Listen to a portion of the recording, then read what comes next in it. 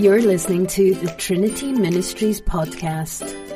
For more information and to support our ministry, go to www.trinityhudson.org. Well, it's a packed Sunday this morning. Lots going on, but a lot of celebrations, a lot of great things that we can celebrate what God is doing in our midst. But I wanted to ask you a question. Did you know, Chaz, you could switch it if you want. Do you know what day it is today? Sunday? 28th? Nope. I mean, yes, but nope. Today is Annual Resolution Abandonment Day. Statistically, while at the beginning of the year, 50% of Americans still make official resolutions, after the first week, 75 are still with it. But by today, almost all of us have abandoned our resolutions. And we make resolutions because we want to lose weight. We want to get healthy. We want to get our finances back into shape. And the whole idea of really making resolutions really comes down to we want to be better people. We just want to be better people in whatever area of our life, whatever aspect of our life. We just want to be better people because isn't it true that in your life there's often a gap between who I am and who I want to be? Isn't that true? Come on. It's true in all of our lives. There's certain areas, no matter what stage of life you are, there's always some sort of gap between who you are and who you want to be. And there's sort of a disconnect with your vision of how your life should be going. You know, you're not the student you want to be. You're not the business person you want to be. You're not the mom you want to be or the dad you want to be. You know, you say, this year I want to be more forgiving, and yet you're holding a grudge from last year. Or maybe you say, I want to be more disciplined in my life this year, but then you hit the snooze button like 10 times just this morning, right? Or you want to be more healthy, and going out of church, instead of no cookies, you grab 4. We have this disconnect in our life. There's that gap. And what ends up happening oftentimes in our life is that we fill in these gaps in strange ways. We see who I want to be, but then we make up these counterfeit me, if you will. And it's like looking in mirrors. And you look at the different mirrors and at different times of your life, and you think of counterfeit me's. Like for one of them, you think of the me that I pretend to be. So I try to convince people that I'm more important than I secretly know I am. I mean, you end up pretending you have these abilities, or you make up some sort of character that you know isn't you. If you've ever been on a job interview, you get in the car and you're what? Exhausted. Because you're pretending to put your best foot forward. You're pretending to be someone who maybe you aren't. Another counterfeit me that you put on is the me I think I should be. This is the one that's motivated by comparison, right? We see all these people and we say, wow, their life is like picture perfect. Their marriage held together after all these years. Their kids are perfect. And where do we see all those things? Social media, right? We go on social media, we go on Facebook, and we see the picture of the perfect family or the perfect meal that you just ate, And I'm not saying that's a bad thing, but what ends up happening is we get depressed because we are in that gap again. Did you know that when social media became really, really popular about 8 years ago or somewhere in there, that the depression rates for stay-at-home moms skyrocketed because you're comparing your family that you dearly love and dearly know they're flawed to this picture of a family on Facebook that you think is perfect. My wife allowed me to share this story if I shared it correctly, and I'm just going to tell you I probably got it wrong. So, just laying it out there.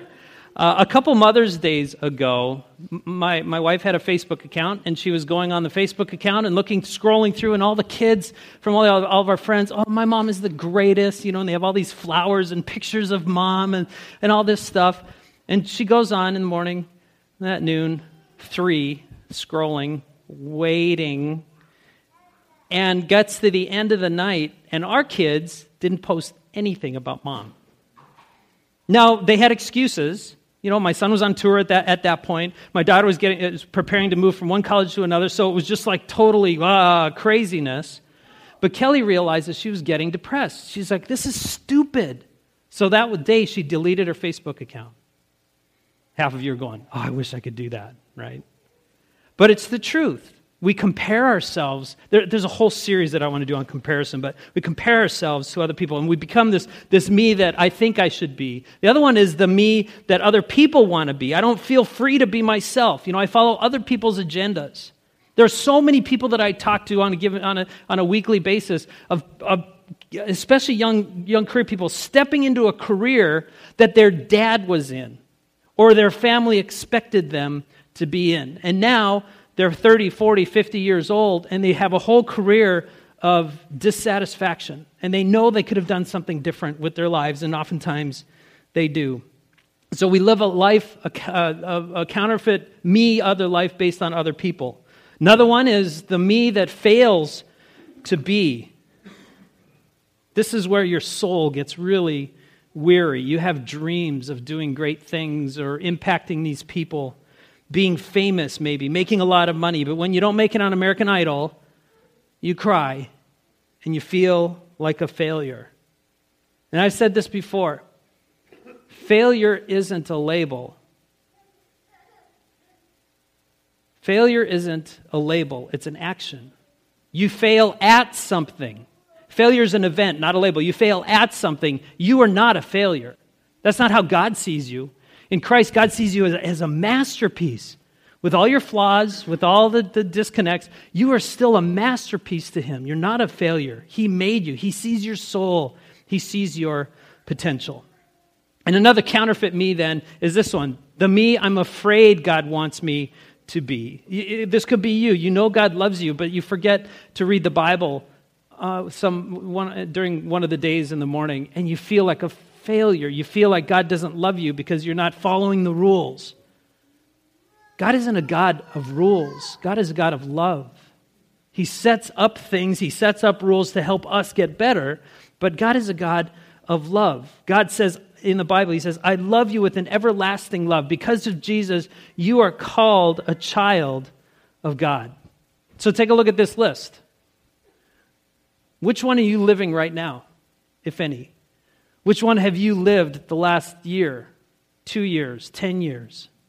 Which mirror are you looking at currently in terms of being a counterfeit me? Well, that's why I love this series we're going into, The Me I Want to Be. It's based on what God wants us to be and how we can live according to what God says. And this message is sort of a setup for the series. And I want to just reiterate what Nathan said at the beginning. If you're not in a group, this is going to be okay. But if you really are serious about making some changes and following and learning deeper and deeper what God has for you, which is an abundant life, then being in a group is where you can process that. Even if it's just your family, maybe you look around the room here and you see people with younger kids, you've never met them, they look cool, they don't look like they're going to hurt you. You know, talk to them afterwards and say, let's do this together. It's so worth it. We change in circles, not in rows.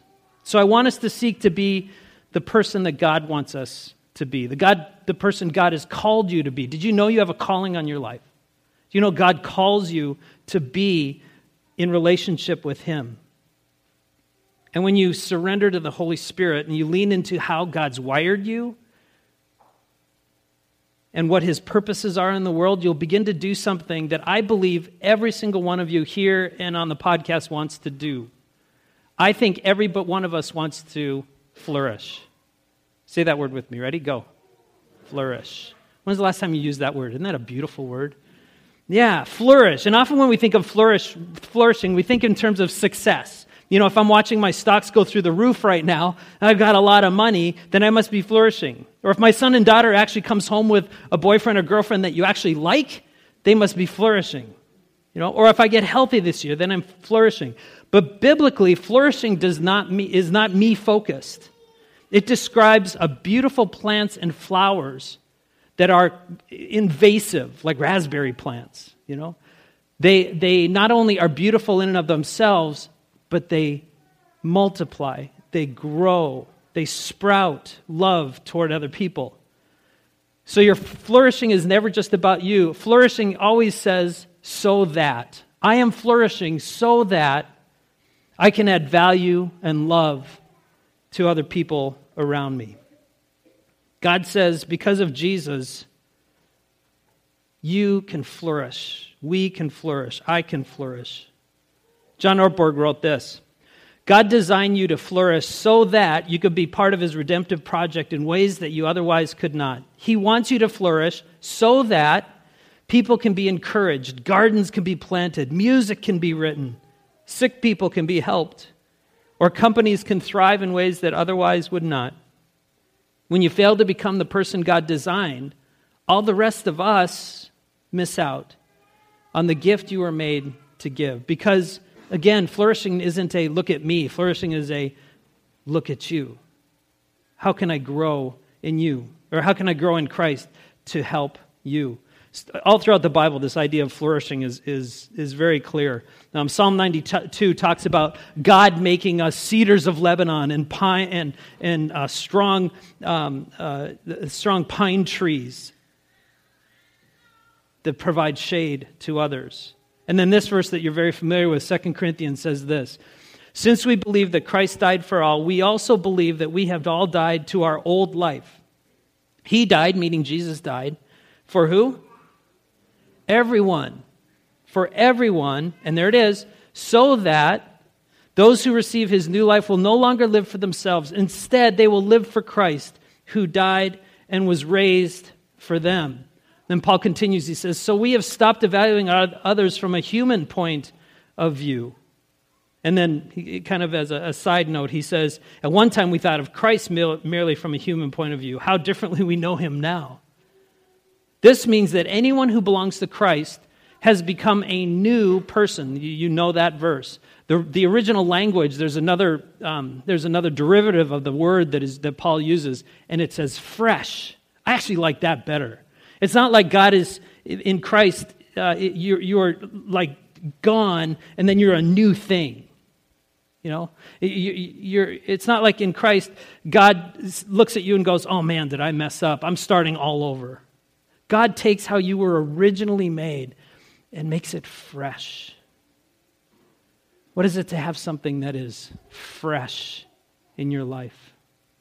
Isn't it great when you find an old motorcycle? In the videos, actually, if you're doing the series, he uses the motorcycle theme through the first one I know. And he talks about finding this and restoring an old Indian motorcycle. Oh, it's gorgeous. So you have to be in a small group to see that video, just saying. But he takes that, and when it's the same motorcycle, but the guy freshens it up, and it's just beautiful. Or when you've been stuck inside because the weather's been negative 18, and then like this week, it turned 40, and you think it's 80, right? You open up all your windows, and the new air, it's fresh, it's new, it's beautiful. That's what this verse means. That's what that word means. That you are... in Christ, you become not a different person, but a fresh person. The old life is gone, the new has come. Flourishing basically means you're not newer, but you're you-ier. You're more you. Restored, not exchanged. Living up to your full potential. God wants you to flourish so that His redemptive plan and purpose can go out throughout the world. Church, wouldn't you like to flourish like that this year? You say amen. Yeah, good. We're Lutheran, but we could do that still, right? So again, getting back to the series, the goal of the series is really to help you think about what does it mean to flourish according to how God would have you live, so that first we can live a life synced up with how God is operating in the world, but also then to be able to reach more people for Jesus. That's why Jesus went to the cross and died to pay the price for sins. He not only died to rescue you from something, but He died to rescue you to something. And that's to flourish in Him. through a life of greater joy and greater impact. So as we look at mirrors in our life, and we'll constantly do this because of sin, maybe today's a day that's different, and you step out of looking at the mirrors you create and look at the mirror that Jesus has created for you. And that's an identity in Him, so that you can flourish and reach more people for Christ. Amen? Amen. Let's stand to pray. Lord God, it is your redemptive power that restores us. Because in Christ, God, we are new creations. We are new people. We are fresh creations in you. And Father, for many of us, that means all kinds of different things. And we all have parts of our life that we sort of want to hide away. And it's easier not to address those parts of our life. But we know, God, in this series, as we're looking at mirrors and we're looking at becoming the me that I really want to be, we know that your Holy Spirit is going to dig those up. And maybe now is the time to really address some of those problem areas, some of those flaws. Ultimately, God, we know that you love us.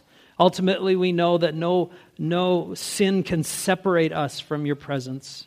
And so, God, in this series, as we start today, help us to flourish so that we can add life to others. It's in Jesus' name we pray. And all God's people said, amen.